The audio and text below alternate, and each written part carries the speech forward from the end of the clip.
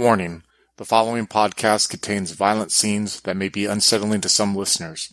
Listener discretion is advised. It starts with a taste.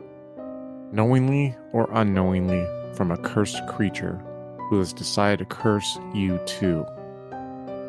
You find yourself in love, obsessed, and soon living an existence of servitude. Ghoul's Fatal Addiction Servitude takes place in the Twin Cities of Minnesota during the winter of 1988 and tells the tale of Keith, played by Becca, Lewis, played by Joaquin, and Dennis, played by Slavic, as they are tasked to track down a missing ghoul and are exposed to the darkness that surrounds them. If you would like to reach us, you can find us on Twitter at twin_cities_VTM or on Facebook at Twin Cities by Night. We hope you enjoy.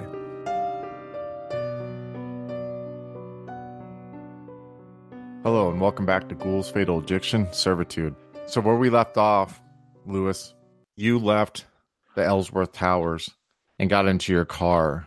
All three of you kind of went your own way. You knew Keith was going to go look into this letterhead from Brentwood Industries. You didn't really send, but you knew that Dennis was going to go look into that kind of that property management / slumlord guy. And you were going to go talk to Dustin's ex-wife, Mary. While you're driving there in your car, you notice that the afternoon is kind of becoming even more gloomier. You're looking through your front window of your car while you're driving on the highway, and you can kind of see that snow clouds. You know, it looks like it's probably going to finally snow tonight as you're making your way down. It's about 1 or 2, so you're not really dealing with much traffic at all. Plus, it's Saturday. What's going on in your head as you're driving to this lady's house? What's going on with your head? I mean, with everything that's you've been processing from what you discovered. Right now, he's thinking that well, he would have preferred just to if it been up to him, he would just write off this Dustin guy as lost cause from what he's found out in his place was like some degenerate guy, probably got too much cocaine in his system. This is like, well, he's beneath his not really worth the effort to try to find him, but he says he was asked to do so by his friend, and because there's some kind of reward for him. So when you're going through this and you're processing this and everything, and you said you're doing it because there's some kind of reward in it, has it crossed your mind at all the fact that when Christopher spoke to you, he said that this was a peer, or this was someone that a peer of his knew, and you, as we discussed before, you're kind of little in tuned with what exactly is kind of going on with you. I mean, you don't know exactly the P's and Q's, but you are definitely know that somehow you're being bestowed upon, right? And my question is Lewis putting 2 and 2 together right now and maybe seeing that this Dustin person might be in the same situation you're in, or is that just something that he's not focused on? It's like he might have some vague idea in the back of his head, but he's like actively denying that connection. Like, no, it can't be. Like, I'm composed, I'm me, I'm still in control. He that guy? Nah, I'm not like him. That's a very interesting outlook that you have there too, because it's almost like, do you want to be confronted with the fact, right, that like this person who is probably in the same boat as you is doing these things, and what does that have to say about you if you were to like look inwardly at that? So that's an interesting concept, because I think that is one thing where people that interest me most about the concept of ghouls is, how do they process, how do they compartmentalize what exactly is going on with them? Of course, everyone says there's just love and affection, or just this weird tie to their dominator, but how do they process it? How do they exactly handle it? What kind of mental toll does it take? So thank you for that insight. So as you're driving along, you get off on the exit and you get into this middle-class neighborhood. And as you're driving, you kind of see some like kids are kind of tossing a football back and forth. You see them in their yards. You see a couple of men raking their front yards, getting the dead leaves, especially at this time of the year. A lot of people want to get that raked up before the snow falls on top of them. And you slowly get looking at the addresses on your right, and you see the address that she gave you, and you see that there's this minivan that's like parked in the driveways, and you're able to park along the road. What are you doing from there? All right, so since I don't really know what she looks like, I'm just gonna go up to the address and like knock on the door. As you knock on the door, you hear muffled footsteps come walking up. And you see the door open up, and you see this figure standing before you. She's about like 5'8", has some blue jeans on that are kind of tapered at the top. They look to be like, freshly new. You see she has these white tennis shoes on, and she's also has kind of like a hoodie, University of Minnesota hoodie on. She has her hair is blonde and it's permed kind of like in a roundish shape around her head, and you see that she has glasses and freckles on, but she looks to be of like average weight to come along with that size. But you definitely get the vibe from her like a middle-aged lady in her probably mid to late 30s who's used to like taking her kids to hockey games or soccer games or something to that extent. And you see there's a moment and she looks at you and she's like, and I take it you're Lewis? Yes, ma'am. I called you earlier to talk about your ex-husband. Yes.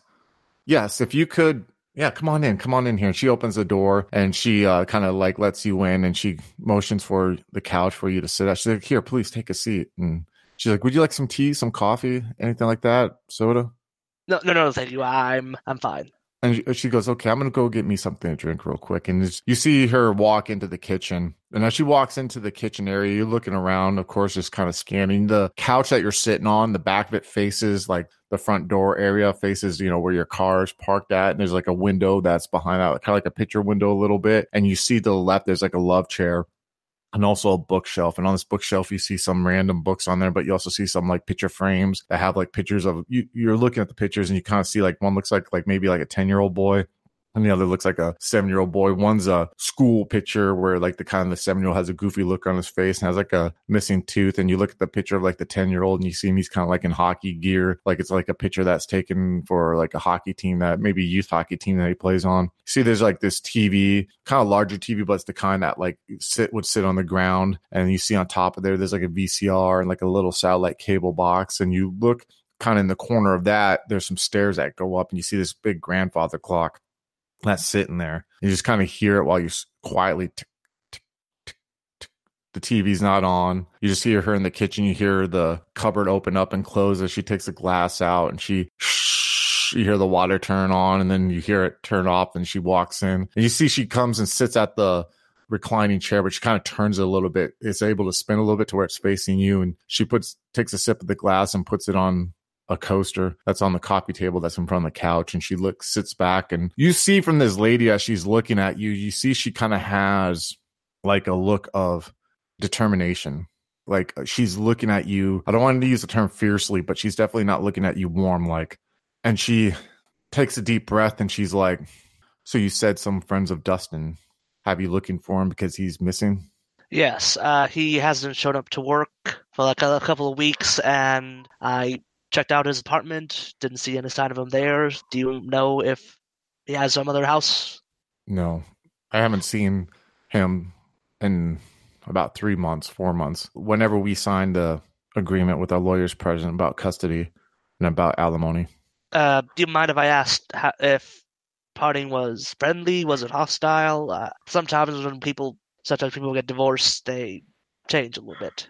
There's a moment where she looks at you and you can see you see a little anger flare up in her and she gets up and you see her walk over to her bookshelf and you see that she pulls out this like dictionary and you see she opens it up and you see she takes an envelope. It looks like a kind of like an envelope that's supposed to hold like a Hallmark card or something to that extent. And you see that she puts the dictionary back in there and she turns around and she sits down in the love seat and she takes out like some developed pictures. There's like 3 of them and she kind of puts them on the coffee table and you look down and you see there's a second it's like a side profile shot of someone's face on both sides and then a forward shot. And at first you don't recognize who it is and then you look up at her and you realize it's her and you look down at there and you see that like she has like 2 swollen black eyes and her nose is like really swollen. She has like a couple lacerations on her cheek and you kind of realize it's her. And she looks at you and she's like, if you were to guess after seeing this, what would you say? I'd say you made the right decision getting away from him. Can't say he sounds like the most upstanding guy from what I've learned about him. But I was hired to find him, so... She looks at you and she says, you keep telling me that someone is looking for him. May I ask who's looking for him? Well, mostly they're his employers. And as you can guess, there's some money involved. And if he's not there, money's not quite where it should be, so... yeah. You may judge him, and you have every right to judge him. But let me tell you that the man I married is not the man that I divorced. And the moment where I feel that he became the man that I divorced is when he started working for that company. It was not too long after that. So if you would excuse my rudeness, I really do not fucking care if he took money of theirs or if they're trying to find him. Good luck. They each can have each other. Because my husband, the one who my kids are afraid to talk to now, who do not want to be alone with because they saw what he did to their mother, is the same man who thought that that company was more important than us. And I feel that whatever stress or whatever pressure they put on him to perform was too much for him to handle. Now, again, I'm not condoning what he did to me, and that man will never be in my life again if I have any call on it, okay? So I don't care if he left. I don't care where he went. I don't care what the fuck he did. But I will tell you that I have zero compassion, zero caring at all for any kind of loss that Brentwood Industries has taken or he has taken. So if you have nothing else to add, I'm sorry, but I'm going to have to ask you to go, okay? I have nothing to offer you or that company. I don't know. I don't know where he's at. And that's good because now my kids can lead some kind of normal life and I don't have to live in fear.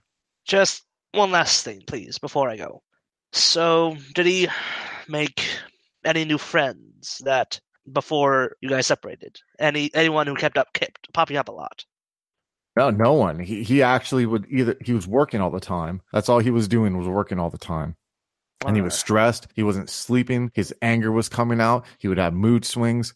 Nothing was good enough for him. Our family that was just not but good enough for him for 5 years. 5 years ago, all of a sudden, he couldn't stand to be around us. He never wanted to be around us. He could never stop talking about work.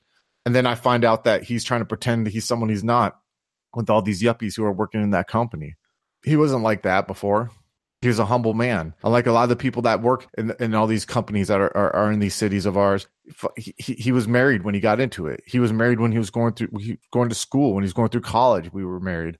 He wasn't chasing anything like that. I don't know what happened to him. I don't. I tried to figure it out when I tried to make it work, and he didn't want to work. He couldn't admit that he needed help. And those pictures that you see there, that happened because I asked him what was wrong one day.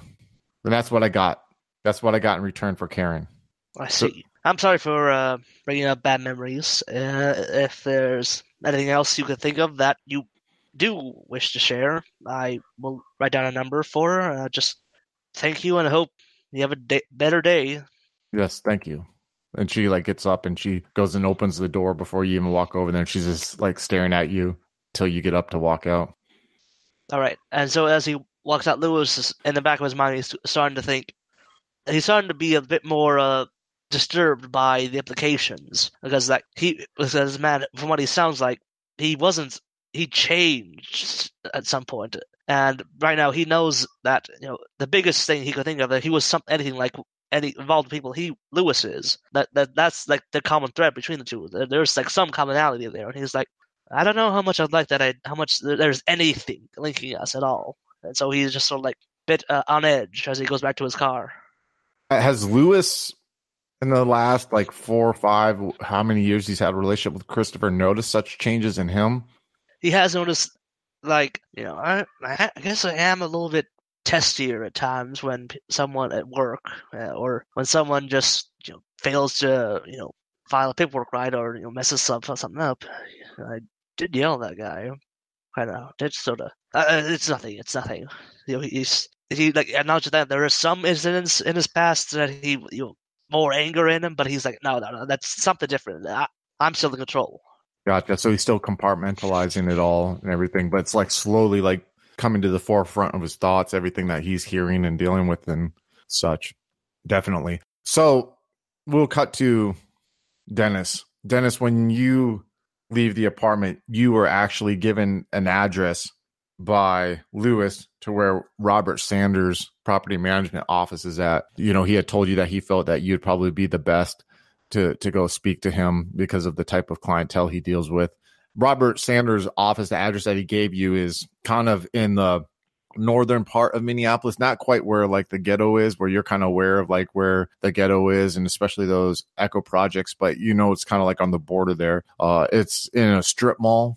As you drive up, you kind of see that there's a pawn shop there and there's a barber shop there. And then you see Robert Sanders Property Management. It's up in letters there. And while you're driving there, before you even park, Like, what's going on in your head with everything that you discovered, the realization of, especially that really powerful moment that you had where you saw the second video, the one where he was in the middle of the menage or in the threesome there, and that you saw like the despair in his eyes while he was in the middle of the act, and everything just kind of solidified in your thoughts. Like, what are you thinking while you drive to this office? Well, Dennis is just thinking like, what the fuck is Lawrence gotten me into? This is some really weird shit. Like, I know that Lawrence is weird, and he does, he basically is sort of aware of what he is, but he didn't expect like, this sort of environment and these sort of things actually happening. He thought, yeah, blah blah blah, he drinks blood, whatever, maybe there's more of them out there, but what even is this? Because Dennis, he has very powerful, let's say, self-control, so he sort of chalks up sort of these urges sometimes he gets as something just, as artists are who they are, drugs, sex, and whatever. That's just part of the lifestyle. I haven't changed at all. And what the fuck is this, though? Who is this guy? Why did he do what he did? And why should I find him also? Like, what the hell? Would you say two things? Would you say that there is like a connection you feel you share with him after that moment of empathy where, I mean, you rolled out a game, out of character, you're in game, you rolled a lot of successes. You got 7 successes, man, which is like an incredible amount of successes, especially for something like that. Would you say that? I think a bit, but I think generally that Dennis is like a very empathetic person when it comes especially to the plight of other people. So, he might sometimes act like a sort of, just jabbing at people or whatever, but, he really likes helping them as well. And so I think it's just part of his personality. I would almost say like that mixture of empathy and self-control that you have makes you, the abuse that you deal with at the hands of Lawrence, even more impactful. Yeah, definitely. Because like you're this person who's, and it's weird. It's this weird dichotomy that you have right now. If anything of that opening scene that you dealt with Lawrence at the club is just a small factor of like what you've dealt with for like the last 4 or 5 years. Oh yeah. And then now you're seeing this, so definitely. So you park in front of this office that's in the strip mall. There you see one other car that's parked there in the front, but you think maybe they're there for like the barbershop or the dry cleaner, and you get out of your car, and as you open the door, you hear a little bell ring. It's like one of those glass doors where you can kind of pull it open, and you hear the bell ring, and you see straight ahead of you a desk, like an office desk, but it's really older, and you see that there's this lady that's sitting behind there, and you're trying to make out her features through a cloud of cigarette smoke that is lingering in there. She looks to be maybe about 50, 60 years old. She has horribly dyed hair that's like blonde, but it's like really fried almost, and she kind of has like blotchy skin and tries to cover up with makeup, and she has really bright red lipstick on. And you see that she smiles at you, and when she smiles at you, you see on her yellow teeth like a little nick of the lipstick, like she has some on her front 2 teeth, like she didn't realize that she got it on there while she's smoking the cigarette that's just like in this ashtray that's burning amongst like a ton of other cigarette butts that are shoved in there, like it hasn't been emptied like it should be. And she looks up at you through this cloud of smoke, and you look to the left and you see this huge like pin board where you see a lot of like Polaroids of different homes. And you see, or like different apartments, and they have like price amounts, like, $500 a month, great deal, or like $750, cozy house. And you see a ton of them that are all like pinned on there. And she looks at you through the smoke, and she takes the cigarette again, takes a drag, and she blows it out. And she's like, "You looking for a place to live, baby?" No, love. I'm here to see Robert Sanders. Oh, Robert. Yeah, he's back behind there. What can I help you with, baby? What can I tell him that you need? I'm here to settle a debt for a certain Dustin Edwards. And you see oh, okay. Yeah, and she gets up, and you see as she gets up and walks like behind her desk, you see like these thinning older legs that are kind of real veiny, and she has like this jean skirt on, and you could tell it's like these high heel shoes that are like leopard print, and she has this white blouse on, and you could kind of like just see that she's trying to grasp onto her youth of like 30 years prior. She slowly tries to walk in these high heels that are a little too high for her. And you see her knock on this door that's behind the desk, and she cracks it open. And she's like, Robbie, baby, someone's here to see you. And you hear him go, fuck. And you hear him like this creaking of this office chair as the weight shifts in it, and he gets up out of it, and you kind of see his figure come out the door, and he's like thinner, really thin. He looks to be about the same age as her. He has like a liver spotted head. He's kind of balding a little bit, but he has like this 12 o'clock shadow that's like really grayish, more gray than darkish. And you can kind of almost like smell the cigarette smoke too come from inside his office as he opens it up. He's wearing these chino pants with like some work boots, and he has like a button up black shirt that's like tucked in kind of, but a little bit of it sticking out of the back because he's so skinny. It's almost like he can't keep the shirt tucked into the back. And he walks up towards you and he's like, yeah, what do you need, buddy? Yeah, I'm here on behalf of Dustin Edwards. He commissioned some art for me, and then said he couldn't pay for it, he did pay for it in advance, but then he said that he had some debts to settle, and so that basically the art should come to you. He looks at her. He's like, look up this Dustin Edwards. You're saying his name is? Yeah, Dennis Noble, by the way, photographer. Oh yeah, sort buddy. of shake his hand. Yeah, and he kind of just shakes it and looks at your hair, like looks a little at your hair, like a little dismissive, and he just shakes your hand and he looks at her. He's like, look up this guy that he's talking about, Dustin Edwards. And you see her like, she like pulls this drawer out from behind the desk, and you hear her ruffling through some files. I sort of, just probably sit down somewhere if I can. Yeah, you see there's two chairs in front of the desk. Yeah, so I'm like, this Dustin Edwards, piece of work, real bad taste, if, complete degenerate, if you know what I mean. And he just he looks at you again, and you just like wait for her to pull something up, and then she pulls out this folder and she hands it to him, and he looks at it and he pulls out, and he's like, he doesn't owe us any money, buddy. He has a lease with us for an apartment, but the guy's always paid on time. Yeah, paid on time and everything. Never had any issue. He actually pays like in advance. He pays like every 3 months, and he just kind of like, I don't know what to tell you, man. Stories I've heard about this guy, the parties and everything. I'm surprised he even leased to him, Really? Yeah. I mean, he kind of got shit when he looks at him. He looks at you, and he's like, I thought this guy was a pal of yours. You don't know he has an apartment? Like, you don't know where he lives? I know where he lives, but was he always paying on time? Is he still paying on time? Yeah, he's good for the next 3 months, man. That's really weird, just because he seemed to have just skipped town and told me to get you these paintings. What the hell? Oh, well. So you're saying he's not living there anymore? Probably, I've went there, found a spare key, empty. Must have been empty for, some time. Where does your buddy live? Where do you think he lives at, man? I tell him the address where we were. That is not where I'm renting to him. That is not this place here. And he closes the folder and he taps it. What the fuck? You think that this place rents apartments in Ellsworth Towers? you see the lady look at you through the cloud smoke. She just shakes. And buddy, I don't think you know what your buddy was getting into, but sounds like to me. Probably not. Tell me more. Well, I don't know, man. I'm not supposed to be giving out. And you see him like put the folder between his arms, and he looks at you, looking down. He's like, I'm not supposed to be giving out people's information like this, like their address. But if you were concerned enough, I still have that art I can send you. I don't deal with.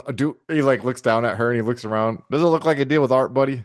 It's not about dealing with art. It's about having something that's worth more than I wouldn't know how to sell or what to do with art. I deal with currency, man, if you can't tell. Yeah. So depending on how much you care about your buddy here, you might get what's in here. And you see this guy just looking down. He has a smirk on his face. Okay. So how much you care about your buddy?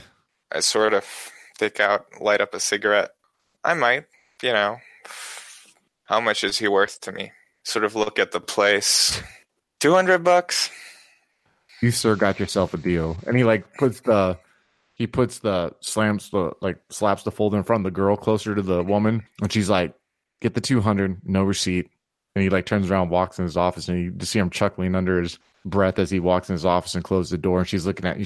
She slowly like kind of tries to seductively look at you. She like kind of like turns her head a little bit and looks at you, and she like puts her hand, like her old veiny hand that has these hot pink nails. She puts it over the folder, and she's like, you know, I like the rock and roll types. You do, do you? Oh yeah. Oh yeah. She's like, if you want to meet tonight, I can make this 150 and he won't know. It's a deal. It's a deal. You know, where you were going to meet. Yeah, he's going to stand her up, you know, just. Oh yeah. I know. She's like, baby, I've been on this earth for a little while in case you can't tell. Here's how it works. You'll give me $200. And then when we meet up tonight, I'll give you the 50 back. All right? Yeah, sure. It's a deal. All right. And then she like waiting for the $200 before she slides over the folder. Yeah. And she I'll slide the dollars. Take a look at the folder, you know, just to make sure it's all there. Before she hands you the folder, though, she like just like writes her phone number on pen on the folder, manila folder. And she like slides it over and takes the $200. And there's a moment where she's lingering where your hand goes over and she just kind of like puts her hand. You feel kind of like the calluses on her fingers a little bit go over the top of your hands. And she just lingers there for a second. And then she just slowly takes it back. She's like, you call me, okay? Sure. Yeah. You know what? I have this great idea. Meet me at, I give him the address of Lawrence's club, and I say, look for Lawrence. That's what I go by. It's my stage name. She's like, okay, yeah, I'll do that. And then as you open the folder, as you look in there, you see it's a lease, and you see an address on the lease, and the address is actually on the south side of Minneapolis. It's definitely not at all Ellsworth Towers. This is actually an area that you're kind of used to, because this is the area where like more of like it's like the south side of Minneapolis is where the hippie generation from this area went sour. You know, where like a lot of these people who were like free love, you know, these people who escaped smaller town, North Dakota and Minnesota, kind of went to the city, which was the Twin Cities, Minneapolis, to kind of live the free love lifestyle, where the drugs slowly took over and the prostitution slowly took over, and where these apartments, these just crappy apartments that are in the area. Now, it's not like the north side at all where there's like the projects or anything like that, but this is definitely not like a nice area to go and see. This is actually an area where you have gone with your camera a lot of times and walked about and like took pictures of people, you know, or try to get inspiration at times. Now, I'm not saying you're like like you don't live there or anything like that, but this is definitely an area town that you know. It's almost like a light version of Skid Row in Hollywood. Now, it's not as bad as Skid Row because it's Minneapolis, but it's definitely an area where like a lot of junkies reside, a lot of streetwalkers reside, and it's usually poor white trash who kind of like stay in this area here, not as much as like African Americans that are in the northern side of Minneapolis. And as the door closes, as you walk out and you hear the bell ring, you hear her say, I'm going to see you tonight, baby, as the door closes, and you're in the brisk winter with this folder. So sort of, you know, Dennis just goes outside, throws the cigarette on the ground, stumps it out. It's just like, holy fucking shit. Like, Lauren, like, I should get my money's worth out of those $200, you know, sending her after Lawrence. $200 is a lot of money in the 80s. Yeah, exactly. I mean, it's a lot of money now, but it's a lot of money in the 80s, you know? Yeah. That's the dedication you have, though. I like this character. Yeah, exactly. Just like, do I actually have a contact for the others? Because I don't remember us exchanging numbers. Oh, no, we said that you all exchanged pager numbers. So you have their pager numbers. Okay. Now we'll cut back to Keith. So, Keith, you just had this discussion with this Jonathan Chase guy, and you're leaving Ellsworth Towers. What is going on in your head after, like, what you found out talking to him and everything like that? Like, what kind of realizations are you coming to? What's going on in Keith's mind is he's seeing all these pieces coming together, and he's starting to wonder what this is going to turn out to be. Like, he understands that we're supposed to find him, but find Dustin. But is it going to end up being something more? And he starts to think about his connections with this deeper, more secretive part of Brentwood, and begins to wonder about his own safety within it.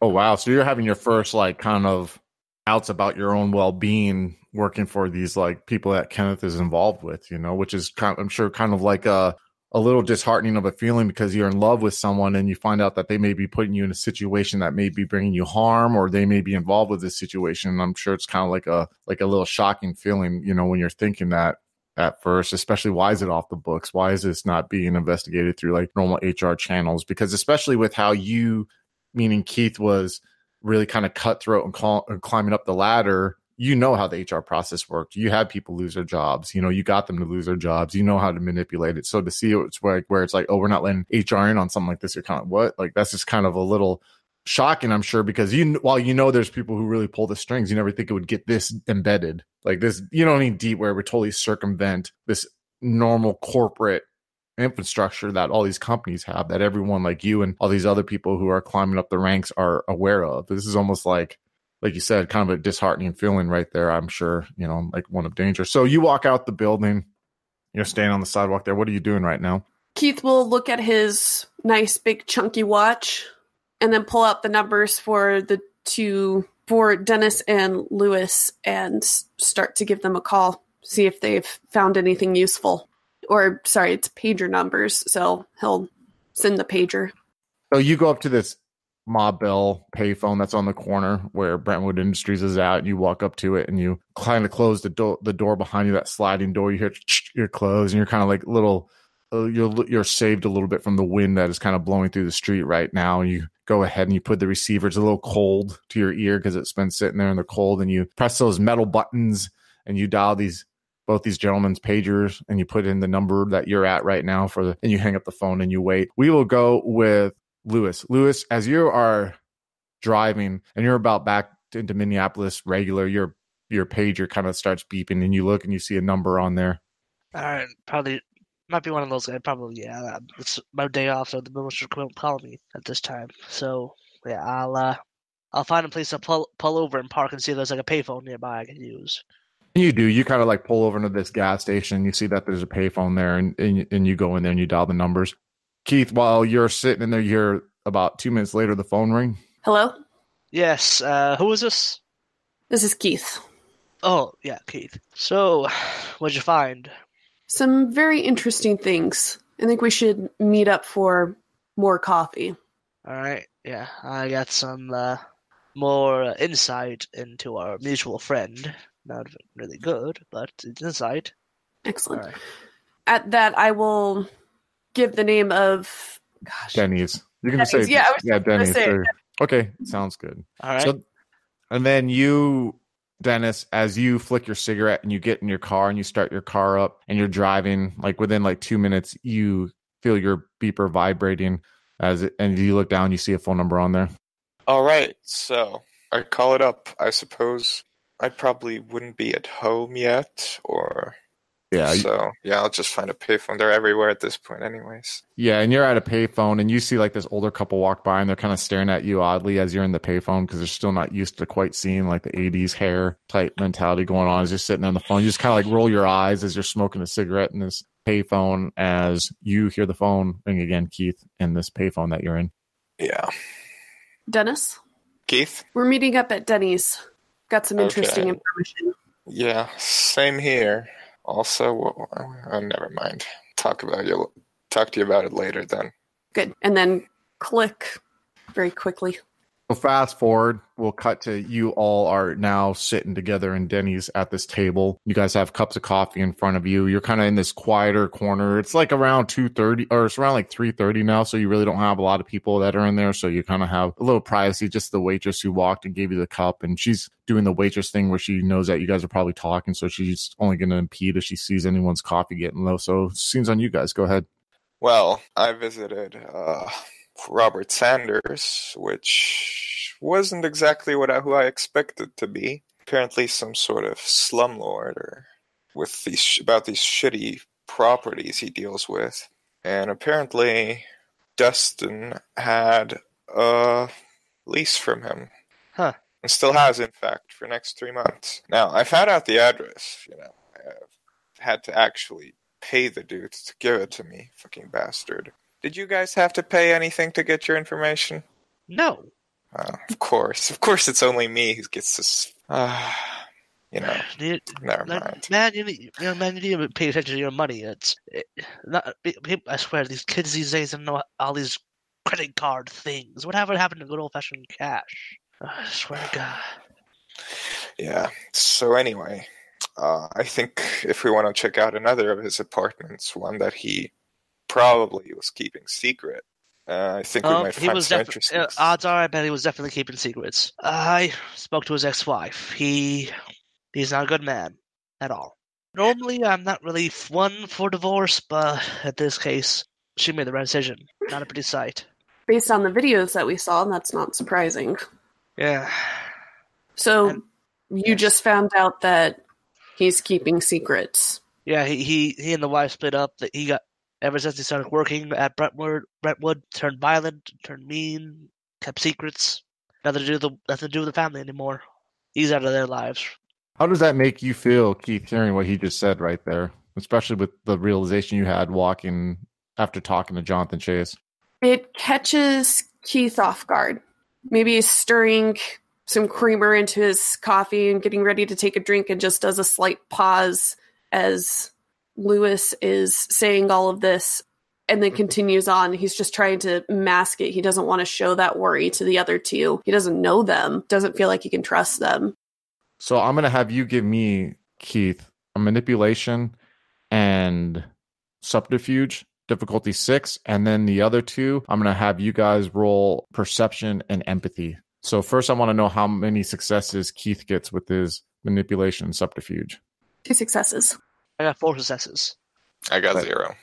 All right, so you notice that pause when you say that, Lewis. He stops with his coffee for a second, and then you see him start sipping. You see what you said kind of got like a little reaction on him. You don't pick that up because you're still like, you don't pick that up, Dennis, because you're still like, man, $200. Like, I had to give $200 for this. Go ahead, scene's back on you guys.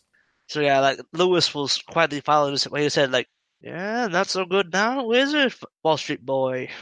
Said that out loud? No, he just. Oh, okay, you're just thinking it in your head. Okay, so Yeah, you're just kind of filing it. Okay, gotcha. He's enjoying a little bit of discomfort. Definitely. So yes, you guys are all sitting there now still. All right. So, are we gonna go to this next apartment then? We should. It looks like it's our only viable location. Yeah, and I'm Apartment, willing to bet episode that 2, Return of the Tapes. I just look. What? Never mind, you wouldn't get it. You are getting a quizzical look from Keith.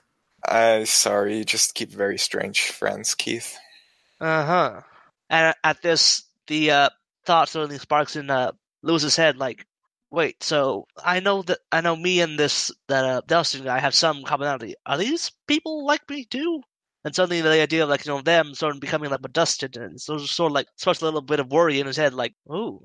Oh, so are you guys all taking separate cars, or I take it you're still taking? You're not. I'm not letting Dennis into my car at all. You guys aren't on that friendship level, so there's no such thing as a ghoul quartery. So I'm just playing. You guys all get in your cars. It's I'd say about 4:35, and at this time of the year, it's starting to get a little like dusk is starting to be coming around the corner. It's starting to set, and as you're driving towards the south side, you can kind of see the sun kind of setting a little bit on your left, and then eventually you start getting into this lower ran down side of town, and it's almost like the gray sky, the crispness in the air, the feeling of snow that'll soon be snowing, and just the grayness that surrounds the city right now seems to even make this part of town a little bit more ran down, a little bit more somber.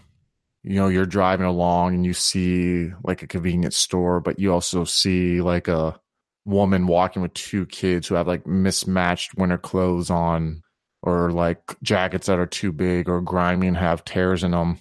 The mother looking like she may be deciding whether or not she should feed her kids or spend the last of her money on a 6-pack of Pabst so she can forget how hard her life is as she's drugging them inside the door of an apartment complex. You drive past scenes like this where you see like grand old cars, some that look like they haven't been driven in a while, some that have like tickets that are in the front windshield as if they've been parked there too long. You go through neighborhoods of old homes that are really small and have sinking porches or have like these rusted cast iron fences that go around the front yards that have lawns that aren't raked, like the neighborhood you were in earlier, Lewis, or have people sitting on the porch in chairs drinking beer. Even though they're bundled up a little bit, they're still not quite seeking the shelter of indoors because the snow hasn't hit the ground yet. And eventually you get to the address that Dennis was given, and it is actually a laundromat on the bottom, and on the top of it there's an apartment, almost like that could be rented out. You see the entrance of the laundromat. You look through these large glass doors that have like in horrible chip paint on like the glass window, laundry, 25 cents a load on top in bright colors. And you see like an old lady that's sitting in there wearing like this, almost like this bathrobe and this like almost like muumuu dress kind of, who's sitting there just reading a paperback as she's probably waiting for her clothes. And you see like some younger guy with a shaved head, and he kind of has like prison tats on his arms as he's sitting there like moving clothes from his washing machine to his dryer.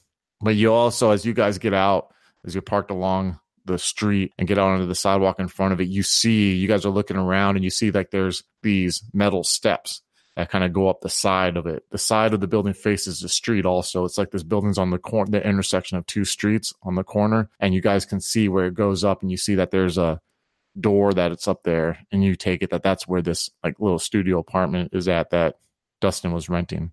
What are you guys doing? Well, time to get out of the car. Yeah, Lewis will get out of his car and make sure to lock it and memorize where the hell he put it, so that way he can like run to it quick if he needs to. So he doesn't have to look at this neighborhood. Yeah, are there any people outside? No, there's actually no one outside now. Not on the street that you're on right now, no. Okay. Let's see. Let's go to that apartment. See what's there then. You guys walk up to the steps and you go up to the door. Are you guys gonna knock on it? Or are you gonna try to open it? What exactly are you guys gonna do? Dennis will probably try to open it. You turn the handle and it's locked right now. At this point, Lewis will just sort of like push Dennis aside and just like, don't you people not know how to knock? And he'll just knock. You knock on the door. You kind of like pound on it. Like you see him go up to the door. There's like a little, like you go up the steps and there's like a little kind of like a flat walkway to like, where you can open the door. So you guys are kind of like still on the steps as Lewis is knocking, and you're knocking, Lewis, and nothing's happening. Now you can try. Not much good it did you. Well, it's the principle of the thing. If you don't have principles, what the hell are you doing? Oh, you have too many. Well, you're not doing anything, are you? Keith will start to look for obvious places where a key might be hidden. This kind of neighborhood, maybe that's just easy to get to, maybe under the doormat or above the door itself. Oh, give me a perception and an No, I'm not going to make you roll. What's your perception and your investigation? Let me see here first. So you're like kind of like you lift up the floor mat and you're looking under the floor mat, you're feeling on the top and you don't feel the key on the top. And as you're like kind of looking around, you look and you see that there's like a brick, because it's like a brick building that's on the side. That's like kind of like 2 bricks to the left of the door. And you see that it looks a little like it doesn't have that white caulking that goes around bricks. You kind of see that it's a little chipped, and you kind of like take it and you pull it out a little bit and you see it slides out easily, and you look in there and you see that there's a set of keys in there, and you take it out and you go and you try and open it, and yep, it opens up. You guys are going. Yeah, we're going right in. Yeah, good job, Keith. Good job. So you guys walk in. Oh, hello again, folks. I'd like to tell you about the Facebook group we run called White Wolf and Onyx Path RPGs, Gameplay and Media. Have you ever wished you could have an easy way to find gameplay videos and podcasts, or just media in general that deals with your favorite White Wolf role-playing games? Or have you ever wished you could find a forum to share gameplay that you have recorded? One that won't be drowned out by random posts and discussions, so that your media could get the attention you deserve. The group is specifically run with the sole intent of it being a one-stop shop for people to view or share media involving the games we all love. We take thorough steps to ensure the page does not become cluttered and is easy to traverse. The group is already immense and continuing to rapidly grow, with new media being shared every day. Stop on by. We hope to see you there.